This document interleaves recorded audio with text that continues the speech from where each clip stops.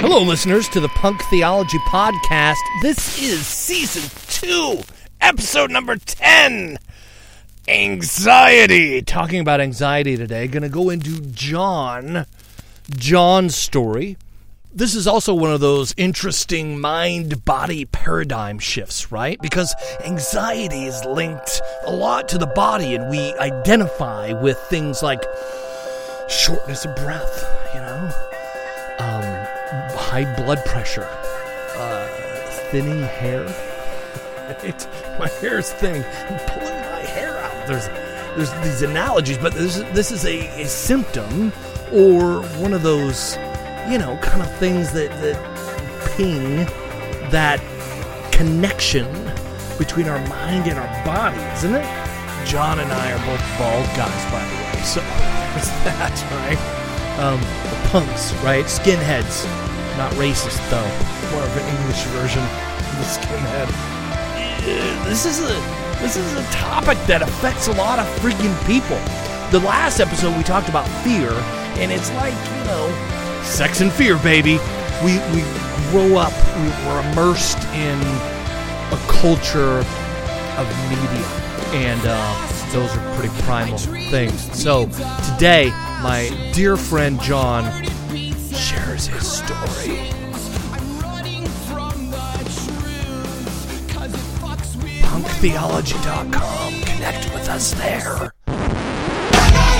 Shackled and chained, my soul feels stained. I can't explain, gotta itch on my brain.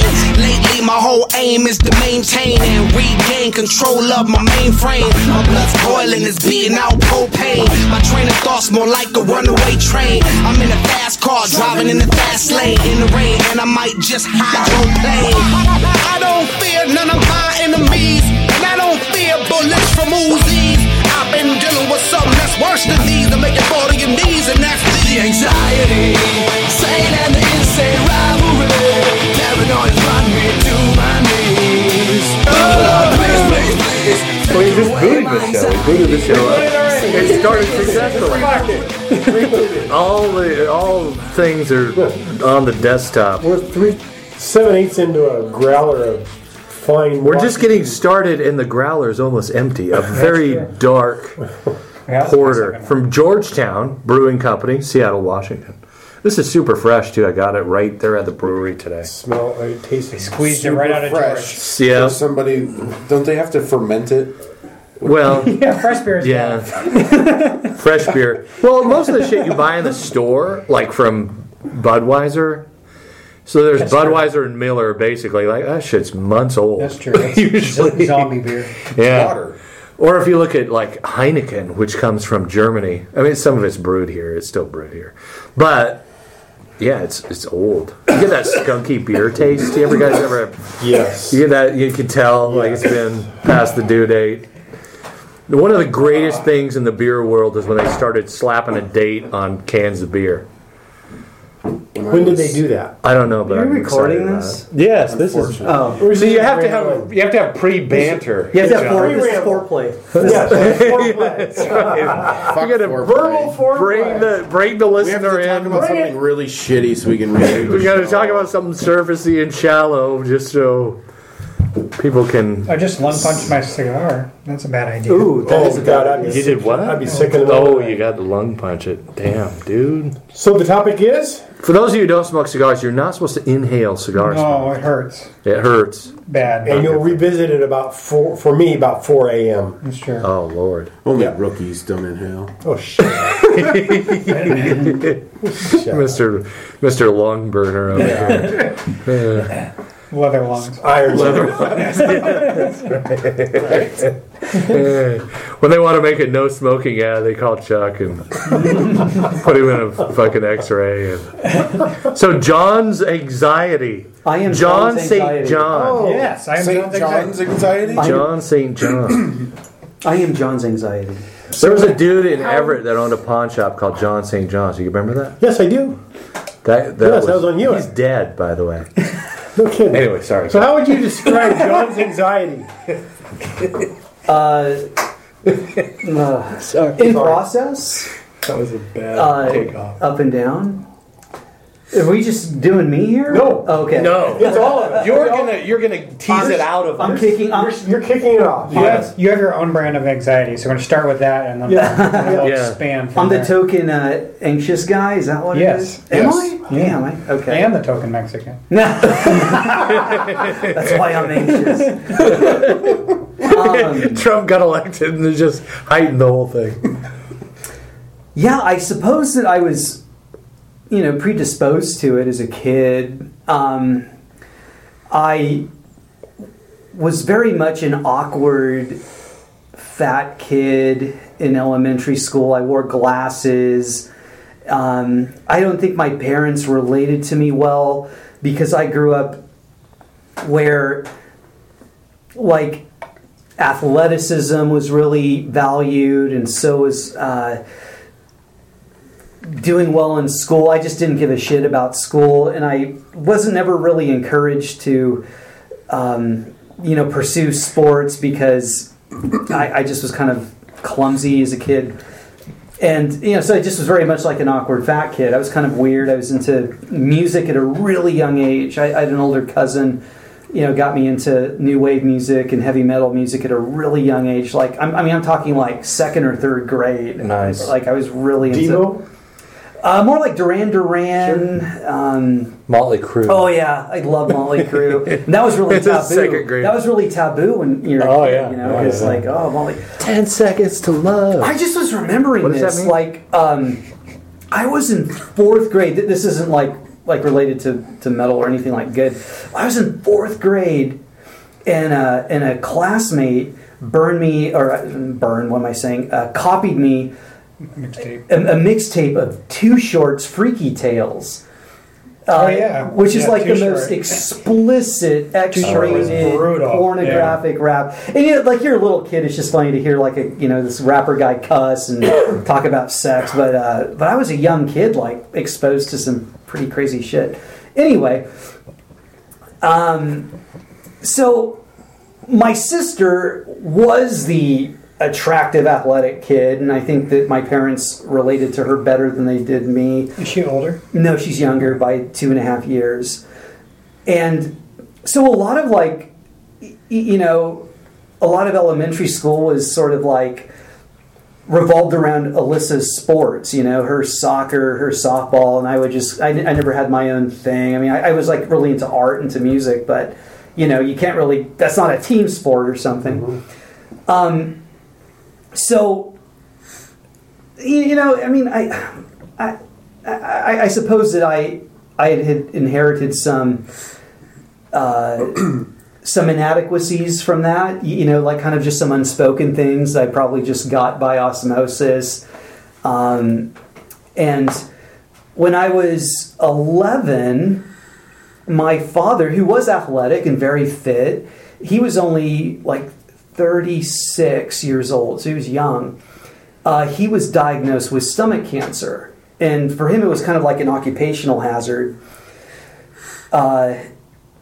He, like I said, he was healthy. He didn't drink, didn't smoke. He exercised. He ran. What did he do to get stomach cancer? He was a water treater for a chemical plant. Oh, shit. Yeah, he got paid well, like he's a blue collar guy, but yeah, occupational hazard. So J.R. Simplot, they're big in the San Joaquin Valley area where I grew up. And so, I don't know, like I had mixed feelings about my father. Like I love my father, but he was also kind of an asshole and kind of, like I said, didn't relate to me well. So he gets cancer. And by the way, my parents were having marital problems coinciding with that. And, shortly before his diagnosis, they had even separated. They reconciled, and later my mother would tell me, she, like what kind of horrible wife would she be if she didn't take care of her husband, like while he was dying, kind of thing. So there's all sorts of things at play, some obligation. Anyway, so he died within 6 months. Wow. He died like a week after my 12th birthday, and That's aggressive fucking... Yeah, it spread to his liver from his stomach. And one of the things I've been, kind of reflecting on or recalling, just like trippy stuff that, it was just my life. I didn't know anything different. But like I was often charged to kind of care for him. One of the things they say about like things that will induce depression or anxiety later in life is, anything in your childhood that robbed you from your childhood, that made you grow up too fast or didn't allow a kid to be a kid. Well, cleaning the vomit out of your emaciated father's bedpan is pretty heavy shit for a little kid. But I had a lot of anger toward him, and when he was dead, it was kind of like, mixed feelings. But a lot of me was like, well, good fucking riddance, But I did love him. It's just complicated. It wasn't like, oh, Daddy, I miss you, I love you, or oh, Daddy, you're such an asshole. It's really something in the middle, because that's what real life is. Well, I ended up, puberty was very good to me. I lost weight. I shot up a few inches. I got laid? Not till later. I didn't get laid at 12 or 13, but I certainly took an interest in it. Yes, it would. But I kind of found my way. I got into music. I was really involved in my youth group. That was a place for me to find like some belonging and some safety. Creative? Were you able to exercise creative muscles? Very much so. That's one of the good things about church and youth group is you get to do shit like that. And get to do something. I was just into, hanging out with my friends, playing guitar. Yeah. So the anxiety thing, I can see traces of it like here and there. I can see some of those inadequacies or those insecurities here and there, but it didn't really hit me. Like there were some tough things in college that were kind of tricky. Like I took a whole year of foreign language credit during a summer, during like an 8-week quarter, a whole year of Spanish in 8 weeks. I was gonna throw myself out of a window, So like situational anxieties would present themselves, but it didn't really broadside me until I was in my early like 31, and the circumstances around that time were I had an acute respiratory infection that wasn't getting better. I had this respiratory infection for like 6 months. We had bought in a home fairly recently. My wife just had our second child, my first son. There were some problems at the church that I was attending. The church Arthur and I used to attend together, where I found a lot of belonging and sort of structure, like kind of really trusting the people that were in authority over me, to use kind of that language. I was in it, man. I was in that system. I derived some identity and some comfort from it. And there were just some things happening there that were kind of agitating it.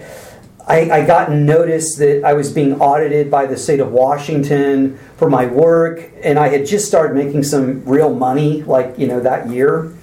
So all these circumstantial things, it was like a perfect storm for like a full-fledged panic attack, which, if you never had a panic attack, it's a life-changing fucking thing. It's like, I had a panic attack, or you have an anxious. No. You have a panic attack, you literally think you're dying. Like, it's the craziest. It was like a heart attack? I wondered. It was like, breath is short, and it's just chest pain. You don't know what's going on, because especially if you're coming from a fairly conservative Christian worldview. At the time for me was Calvinism, but it was very much like suspect of mental health issues. Like, oh, it's all in your head. You just need to repent or trust God, or it's a sin thing or something. It really blew me away. Can I get some oil? Yes. Although I don't know if they did that. Calvinists don't. That's why it didn't work. Yeah, there was no oil. What really just took me was how physical it was. It was so physical. It was so in my body. Yeah. It was like, it's not all in my head. It's like in my body. Yeah. And so that was like probably the biggest adult onset of it. And it happened when I was driving for work, going to a meeting. And for years thereafter, actually up until relatively recently, driving was always something I could do, but never really enjoyed it. Or after that panic attack, there was always kind of like a cloud over driving for me. It was never something like I enjoyed after. It was always like an ends to a means, and I don't know. It kind of impacted just something as simple as driving somewhere, or especially like anywhere of any considerable distance.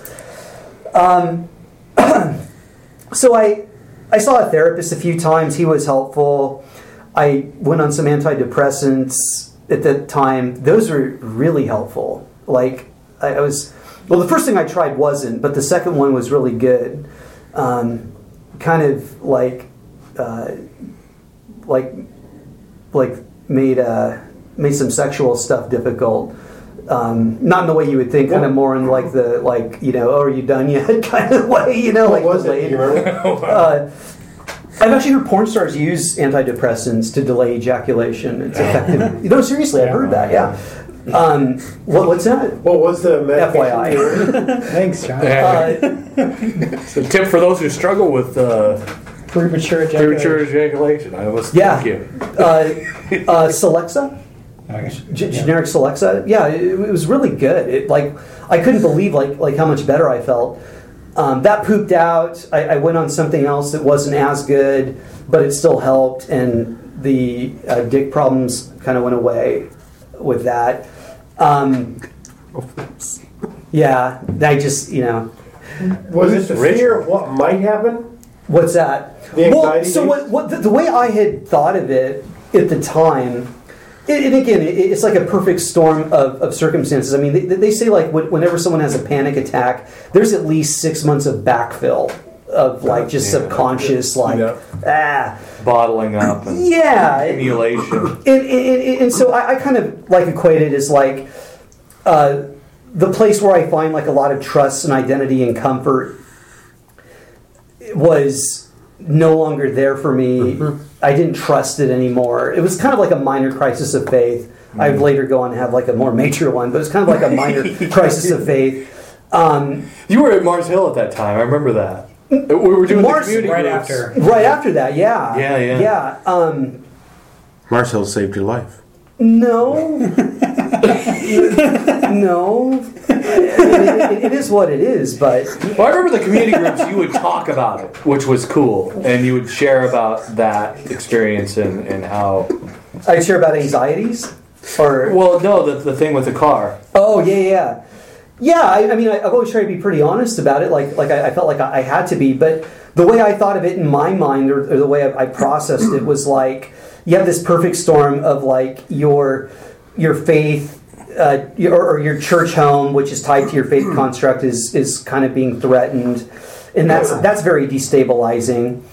But I also saw it as like, I'm in my early 30s, I'm approaching the same age my father was when he died, and I have young kids and responsibilities, and I have this upper respiratory infection. I was like on all these inhalers that weren't helping. No, seriously, like I've got one out in my car if you want to use it. I don't have it anymore.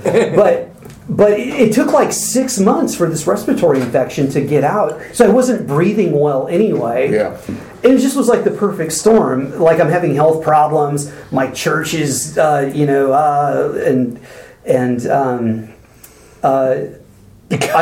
guy with a vein popping out of right?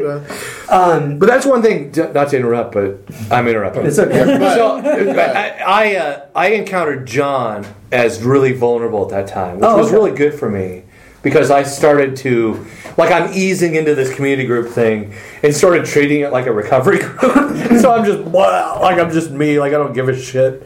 We're studying the Bible. How does that relevant to real life? Sort of my attitude. And here you were being vulnerable about your shit, and I found that really refreshing. Oh, thanks, man. Where are you at today with it, with the anxiety? Well, so it waxed and waned for years, like it really did. Like there'd be good seasons, bad seasons. I feel like it was, kind of resolved. I'd still struggle with it. It was pretty much situational for a lot of years. I went off antidepressants, and that second one I was on, I can't tell if it was like my third kid being born, or if it was the antidepressant, but I gained some weight on that one. It was probably the antidepressant. I don't know, man. You can gain some weight when your wife's pregnant. Yeah, like, sure. That's true. Combination. It could be a combination, yeah, not one or the other. But so I felt better for a while, like not being on anything. And I guess the Cliff Notes version is it resurfaced after a more major crisis of faith that was destabilizing, and just some changes with what that looked like for me. And I had some kind of challenging things with some interpersonal relationships, some changes in some friendships and some dynamics. I just found like that to be really stabilizing. Like I'm a highly relational person, and just I always found footing with relationships, friendships, and community, and in my faith construct. Like that was always really grounding for me to see like my faith shift. Because those things are tangible, right? Like you can touch them and feel them, and they were rather than your they were. So rather than your faith construct, did you see those as things that really affected your emotional health, as rather than the kind of religion thing, which is sort of nutsy boltsy? It wasn't. It started to become less nutsy boltsy and more mysterious, which I think is healthier and truer, big time. but also more destabilizing if you're kind of used to like standing on concrete ground. Then we're talking about anxiety in them. So that's an illusion. The nuts and bolts are an illusion, right? I would say so. Although I think that illusion can really serve people for a time, and it really works for a time. Absolutely. And there's some interpersonal, relational things that happen that I can't really go into too much, but suffice it to say, like I felt destabilized again. This would have been around 2000. Well, it was probably started around 2013, 2014, and really kind of came to a head around 2015, where I just had a complete sort of shift, and a lot of friendships changed. And I had experienced what's called anhedonia for the first time, and that really, really freaked me out. What is that? I'm going to pack that up. It's like your ability to experience pleasures diminished. So, Russ and Derek have been friends with me. It's a symptom of depression. And anxiety, but and those are like two sides of one coin. So I had depression as well as anxiety. Anxiety more pronounced, but I never experienced that before. It kind of freaked me out.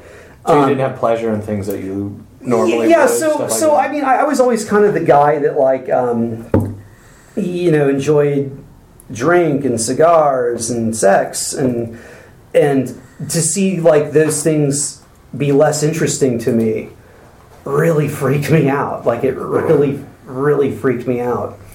Isn't part of that maturity too, though? That's just your appetite, something like that. No, your appetite's changed. It's yes, but when you experience anhedonia, I know. I have. Yes, that's why I ask if it's not the fear of what might happen. It could be because it's the fear of uncertainty. Yes. It's coming to terms with like your inadequacies. I think it's like because what's coinciding with that is also just general midlife shit too. Yes. Like that song by Chris Cornell haunts me, where he talks about the lyrics are when walking in Japan didn't remind me of anything. Heard a guy speaking in tongues, didn't remind me of anything. I think he was going into some of that anhedonia in that song. Oh. I don't remember what that song's called. You guys familiar? You know what I'm talking about? Yeah. It's a weird feeling, man. Like if you guys experience it, it's like I like eating a T-bone steak. I've always liked T-bone steak, but I'm looking at this T-bone steak, and it's like, I could take it or leave it. Well, and I think the disaster of it is, so to speak, is that you feel like you're the only one that's feeling that way. and that there's something defective about you. Yeah. And that what is so wrong with me that I have had interest in this forever and now I don't. Yeah. Now all I'd love to do is just sleep. And every morning I wake up and I think, God damn it, I'm awake again. And that's that fear, for me anyway, that's that fear of what might happen. Yeah, I think it's you're extrapolating the trend, right? Yeah. Like I'm enjoying things less and less. And what if this really continues for What a if it long doesn't time? end? Yeah. What if I can't enjoy anything? What if this is the rest of my life? Right. That's right there. Yeah. What if this is the rest of my life right there? Looking at the curve of the trend. Yeah. What if the bottom is really far down? Yeah. You guys are making me sad. It's better Never thought about it. What down 60. Hey, we land the plane in a really positive place, so stick with us. So, hang on. Stick with us. So, Three of us had killed a growler. I hope we do. I had like embraced Crash this forward. I had embraced like Eastern Christianity and kind of found some refuge and peace there for a time. But basically like kind of this second wave kind of bore out of a crisis of faith and some destabilization from some interpersonal relationships. And then finding myself in like this anxious, depressed state. It was different, like the way the wave hit me that most recent time, and it led me to just basically exploring things, like asking some serious questions. Yes. I started reading a lot more. I started reading outside, like different streams, and started reading about psychology, meditation, Buddhism. Basically like what are some answers out there. It started maybe also experimenting.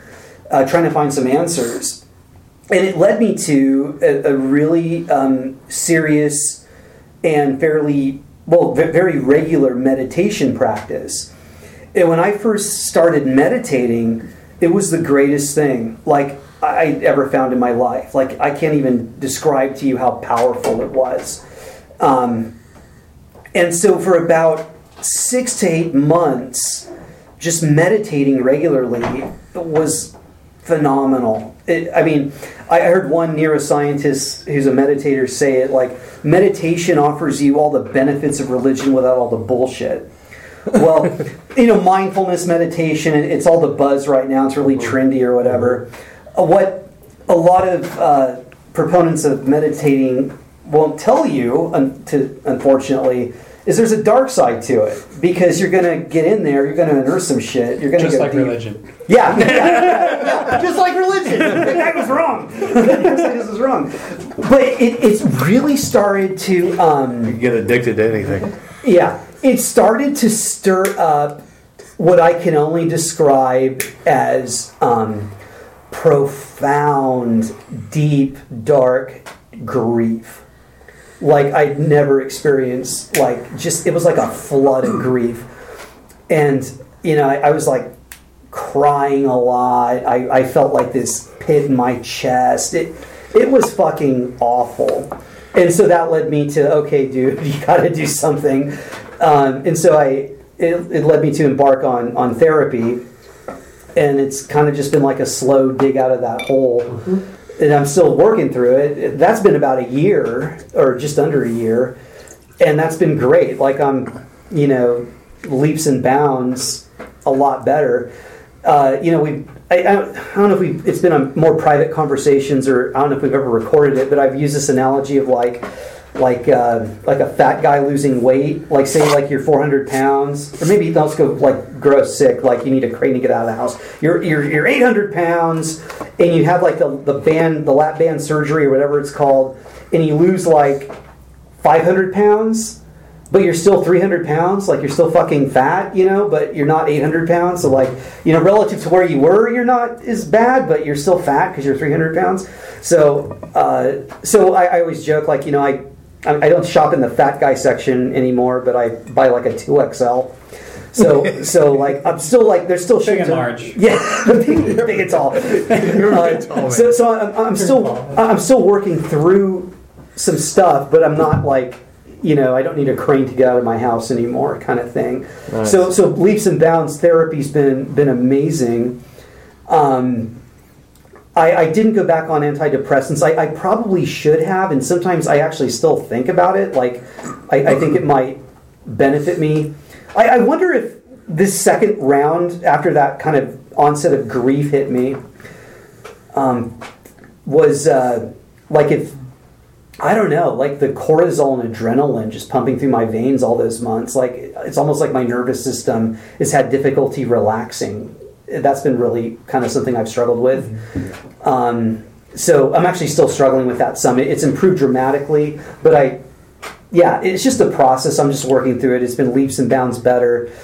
But that's a Cliff Notes version on John's anxiety. Question, do you feel like maybe the meditation got you to a place? Did I just hog all the beer? No, you brought the beer. I just poured it all for myself. nobody was drinking it, right? Russ, go I'm like a outside and level shoot yourself. 7 narcissist. It's making me anxious. Go and shoot yourself right This now. is just Fuck. like It's making me anxious. Asshole. Just the three I guys just grilled. punish Well, the growler. yeah. Well, we can do a communion. I style can split this up No. if you guys want. That's why I put my Like, glass over What were there. you going to ask? Come on! You trigger his anxiety, dude.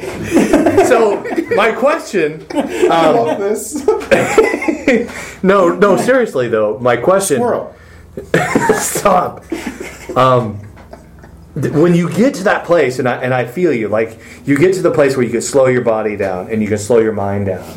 And I think that a lot of the neuroscience, because I've been studying this shit for years, and the body work part of it is really interesting because what you're explaining is some of the stuff where you're slowing your mind down enough where your body's catching up. Mm-hmm. And then all this trauma that's in your body kind of floods into your mind while you've slowed. Because that's the thing, like Sam Harris talks about, calming that thing that jerks, that voice that keeps jerking you around in your head every day, not being owned by that or not being controlled by that. So then you got to the place where you're in your body, and then that grief, the grief was Unprocessed grief, it's like in your bones, right? I saw my grandmother a lot. Like, I had a lot of kind of conversations with my dead grandmother and stuff. Yeah. Grief and death have played a part in my life, various angles. Like, you know, I lost my father when I was young. I was a pallbearer at one of my best friend's funerals in my early 20s. Oh. Like, I had an adopted little sister die when she was like 3. I had another friend die like when she was 19. Like, I had, lunch with her the day before, and she just like dies in her sleep. Like, just like death and grief have just played kind of a part in my story. That shit's dark. Well, it's just death. I mean, I don't know if it's dark. It's just death. I mean, death happens. I've had that similar reaction. It's just death. Yeah. And there's some fucked up shit and all that, though. Well, but my pushback though, where I and I think I'm hearing you, but it's like, is that kind of like a Western thing where like we're kind of removed from death and it's not part of everyday life? You go to the store, you buy some ground beef. It's not like you go to the Mexican meat market and there's like a fucking cow hanging upside down from a hook. Everything's kind of removed. It's sort of Totally, and I think that's where the fucked upness is. So it's because we're removed from it so much. When it happens, personally hits you, it's hard. Yeah, it hits you really hard. Yeah. Yeah, I think there's probably it just hit me like ... Yeah. Like just different places in my life. And I would tell you that I think I had processed my grief. Apparently I haven't. But I think it's just coming to terms with like grief, loss, faith transitions, relationship transitions, and just how grief hits that in like an unprocessed way where you just see you're mortal and finite. Oh, and a lot of people are counting on you too. And when you feel destabilized, it's anxiety inducing for sure. Chuck, you've been talking about that a lot recently too, just how when real life gets in the way of you dealing with your shit. Life, yeah. I mean, I have 2 kids that I'm sole responsibility for them every other week. I can't be sick. I can't have take work off just because I want to. Right. I mean, they had field day today, and the school needed like 150 volunteers, which is I still think is absurd. It's like one for every kid. So basically, come and parent your kids at school. But I want to go. I can't go. I have 2-3 projects that have to be out tomorrow. I can't go to that shit. Yeah, and it's anxiety for me is interesting because it's new. I'm sure I've had it most of my life, and I've never really noticed any of it. The depression was too strong. Yeah. That's me, too.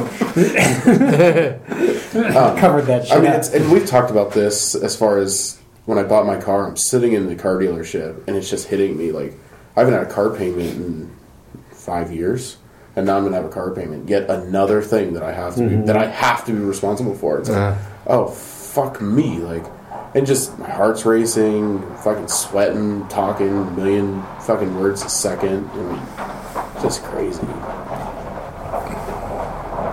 As a car rolls through the alley, on his way to pay his bills. I kind of dramatic sound effects. I kind of just by the way. I kind of just did like an overview and kind of glossed over like some of the faith stuff. I mean, I did touch on it, but there is something like really destabilizing when you go through a paradigm shift, or you find a lot of comfort and security about, you know, what you believe about God and how God works and functions, and you think you have some answers, and then when those change and the paradigm you have doesn't work for you anymore, that's really, really anxiety-inducing and destabilizing for a lot of people. So I definitely had experienced that. That was a big part of, I think, a lot of it. And it was freeing for me. A little bit. I think it is. But you go through all the stages of grief, though. Really, you know. I mean, yeah. Mars Hill. For some reason, Mars Hill. Even though talking about Mars Hill, but kind of it. No, that was an anxiety-inducing thing for me because it was. Even though I didn't agree with Calvinism and shit, I thought all these people were doing the right thing and had something figured out where they could just be a family together, and that didn't fucking work. That was my first. Just faking it. That was that first church I was talking about. Was kind of more like that's where that hit me. Yeah. Was like, so when Mars Hill happened, it's like a broken family, right? That's what it feels like. That's what it felt like for me.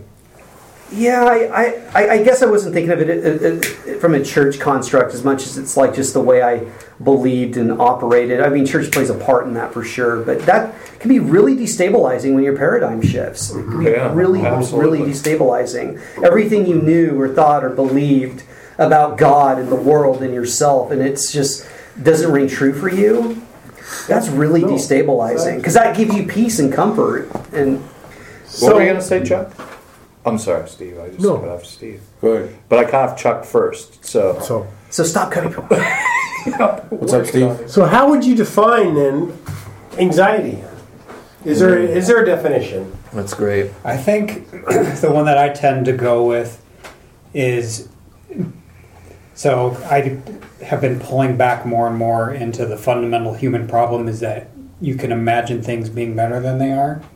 And when I'm anxious, it's because I'm really fixated on something big in my life that's happening like that.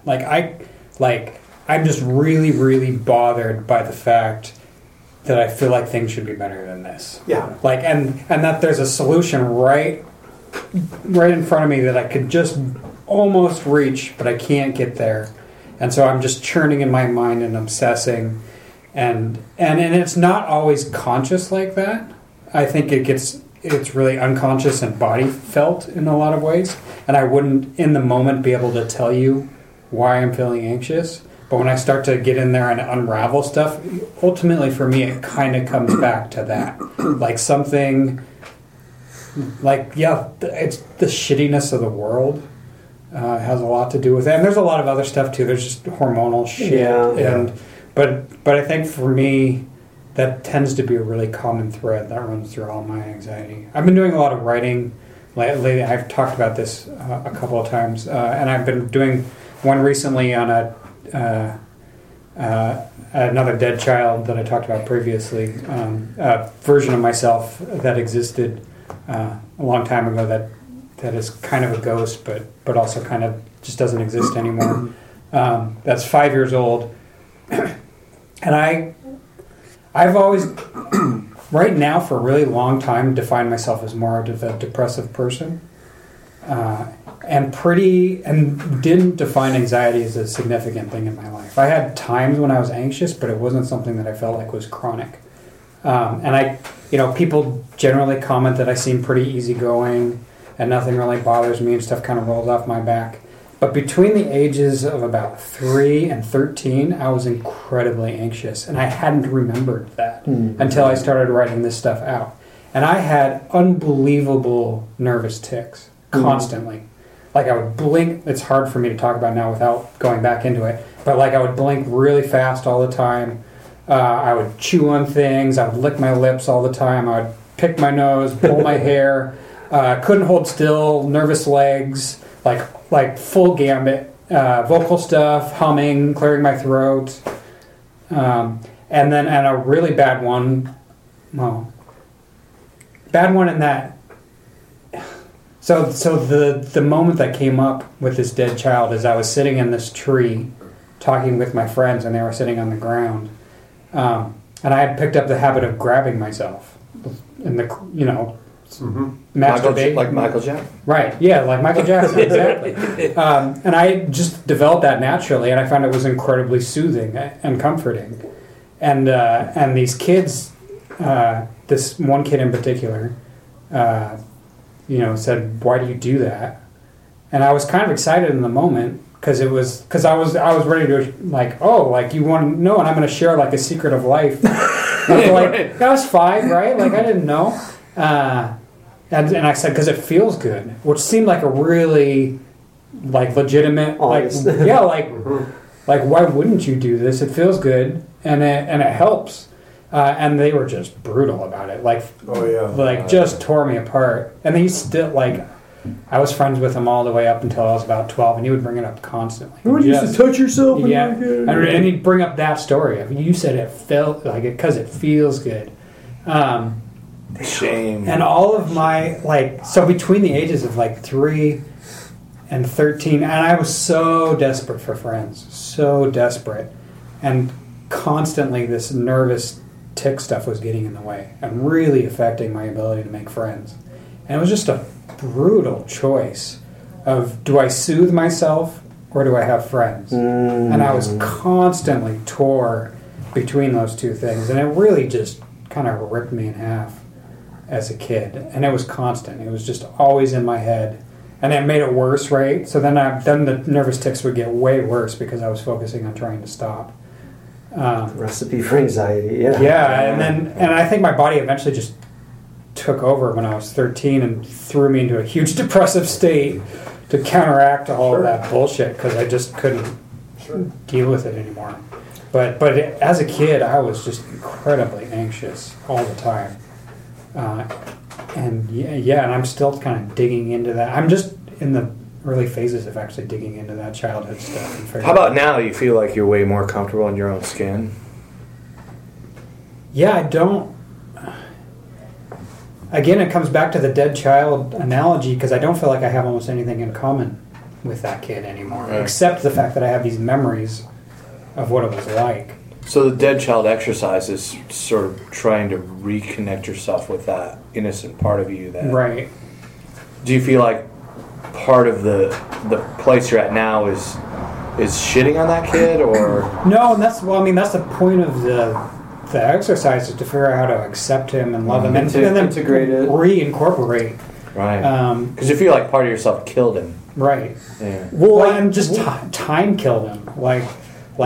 Things happen, you move on, and then all of a sudden, it's been 20 years and you have almost nothing in common with them, but you still have these memories. Yeah. And then from a body level, subconscious level, that kid's still in there screaming, crying, kind of trapped in the corner, you can't get rid of them. So, well, one thing that I resonate with the kid thing, and why I talk about the awkward fat kid thing, and some of those similar feelings for albeit different reasons, is where a lot of my anxiety will manifest itself in adulthood is in shooting on myself, what they call perfectionism or all or nothing thinking. And so I drive myself really hard not like perfectionist, like literally everything needs to be perfect. Just I have a certain kind of idea in my head. If it doesn't meet that, then I'm a failure, or it's not good enough. Well, anxious people do that, and it's a cognitive distortion. It's talked a lot about in the CBT model of therapy, cognitive behavioral therapy model. But what that is rooted in is just a deep, deep, deep sense of inadequacy that usually starts in childhood. Yeah. And so if you feel deeply inadequate, I mean, you could be a full-blown narcissist with anxiety as an adult to kind of combat that inadequacy. Yeah. It starts in childhood. Yeah. And I think that's a lot of what I struggle with is driving myself hard because I have these ideas and I need to make X amount of money. I need to do it in X amount of time. So I have X amount of time to spend with my kids and my wife. And I put pressure on myself. I don't need to. My life would be fine without it, but it's self-imposed pressure that's anxiety-inducing, and it's rooted in a deep sense of inadequacy that stems from childhood. So that's the same would be with me. The same fear of being inadequate. Or I'm not good enough. I'm not good enough. So, for my default has always been, then do I try? Because if you don't try and fail, then you at least don't have to deal with that failure. Yeah, I feel that too. And I look at my life, that has been the chains that have kept me anchored to this big ball that's kept me from doing stuff I'd like to do, but the fear of what it would look like or what would others think. It's funny because there's three ways to deal with that anxiety. One is to try really hard and go the perfectionist route. One is to not really try at all and just kind of languish, and then the third one is to purposely fuck stuff up, right? Like I'm going to lean into the fact that I'm a fuck up and really go hard into. Oh, you think this is fucked up? Wait till you see what I can do. But see, I think that exists at a different layer of consciousness, because I think that's very true what you just said, but it's also pain.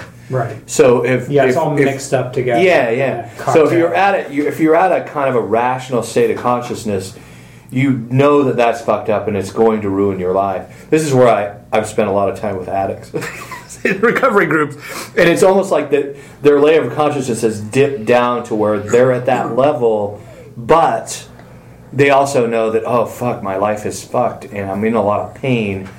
I'm causing the pain by making it worse. I don't know how to stop, and it's basically just being able to identify the fact that it's not just you watch me fuck shit up. It's a value statement. Okay. It's like something deep in their spirit or in their soul. And I'm speaking from my own story too. Was just devalued to the point where I believed it enough to, and it's always at those times of stress or something enters your life that's fucked up and you don't control it, you didn't predict it, it's just life happening, and you go, let me show you how fucked up I really am, or how I usually handle this. But it's not conscious. Because it's not conscious. Because if it was conscious, you wouldn't fucking do it. We do it because we're like, we think of ourselves as a piece of garbage. It's this is just what I do. Yeah. Oh fuck, dude. That's where I was trying to go. So much. I sat in jail going, on the episode we didn't post, talking to Matt about the screwing up relationships. You know, it can get bad. Okay, well, let me show you how bad it really can. You know, and just start subconsciously fucking with shit. Yeah. And that's where a lot of, as I just sit here and think about it, a lot of my anxiety stems from being helpless as a kid. And I've talked about this with Susan quite a bit. And as I continue to explore it, the sexual abuse, it happened. And I beat myself up about not stopping it. But it all stems from when I was even younger then. And my dad's just beating the shit out of me. And my mom knows about it. And it's fucking, there's a social worker that came to the house. And I remember my brother and I just fucking talking about it. To the social worker, right? And like nothing happens. Right. And so I tried to stop it and I failed. And so now it's like, okay, I'm just gonna lay on, and it's Susan and I talked about this on Tuesday. So basically I'm laying on the ground in crowds. It's, stick your hand up maybe once in a while, like, hey, I'm still here, like I'm a part of this crowd. But I don't want to be seen. And if I stand up, it's fucking scary. Yeah. So how does that manifest today? I'm laying on the ground. What do you mean? I mean, what actions does that manifest itself in? Like how are you laying on the ground? Maybe at work, like you function. Well, so I function, sure, but I guess the biggest one that comes to mind is when there's a conflict, I get super anxious because I'm afraid that another side of me is going to come out that's just full rage, and it's just going to like Bruce Banner, not just cuss you out, right? Fucking full rage, just fucking annihilate you in every way possible, rage, and I just sit down and. David Burns is a medical doctor who's a practicing psychologist and a professor at the Stanford Medical School. But he does psychology even as a medical doctor. It's kind of weird, but he's written several books. He's an interesting guy. But he says that one of the biggest causes of anxiety is our fear of who we really are, like what you'll really do, how you'll really freak out and lose what you're capable of. Yeah. That makes sense. And that's where I'm a theist too, because I think the spirit down underneath the ego is who we really are. And when we forget that, I had coffee with a friend who was asking me some questions about, penal substitutionary atonement. He's a pastor. He's a great guy, but some of that stuff triggers the fuck out of me because of what you just said. Like when I what? Nothing. Sorry. Keep going. Keep going. Squirrel. Sorry, squirrel. So when I get to that place where I'm trying to figure everything out, that stirs up all sorts of anxiety. Why is that tricky though? Because I can separate the two in my mind. I'm strictly speaking from like a behavioral science, like primordial id. You're a highly evolved primate. I posted this meme where I sent you guys like this thing. It was kind of funny, like I think it was like some atheist meme, but God created man, and the angels look at God and go, "Oh, you fucked up. That monkey has anxiety." It's like I think that's just where we are in our evolution. Like I don't know. Like I think there's something beyond our evolution that is divine. I really believe that. I think so. And I think that, and the reason I believe that is I kind of separate the two in my mind, I guess. Do you? Yeah, a little bit. I believe it because I'm still alive. Like if the egocentric part of me was able to destroy myself. Because we have that propensity or that capacity for love. But you're also like, I mean, you're a fucking caveman. But if you've been told so many times that you're just a caveman and you're just a piece of shit, you just start to believe that you're the id. A gene-driven primate and more, Yeah. Howard Stern, maybe we could land the plane on this. I watched this thing with Howard Stern and David Letterman, and he talked about the early days of him not being a hypocrite and doing his show. Howard Stern's a huge kind of idol of mine. Part of the reason I podcast is Howard Stern. Like I've been podcasting. I love that guy. And just his honesty. But he also said that he was just mostly id. Like if he was honest, it was just mostly id. And he damaged a lot of relationships because he said, "Oh, it's just words, buddy. I was just saying words." And people would be like, "No, you fucking hurt me, dude. Like, how could I hurt you? I'm just..." And he would joke around. And Stern has that really interesting... Like, my wife had a lot of issues with him because of his views on women, and he would do all sorts of just dark shit with... Anyway. But he always had this... He would sink down into this level of, I really like people. I really love people. And I think that all of us have that weird divine spark. I can't explain it, but it's part of why I believe there's a God. If we're all just fucking highly evolved primates, man, I'm killing... Every day is like that movie, The Purge. Honestly. We take away... You want anarchy? It's the fucking Purge. Every goddamn fucking day. And then there's part of me that would sign up for that shit. Because there's some people that need to bleed.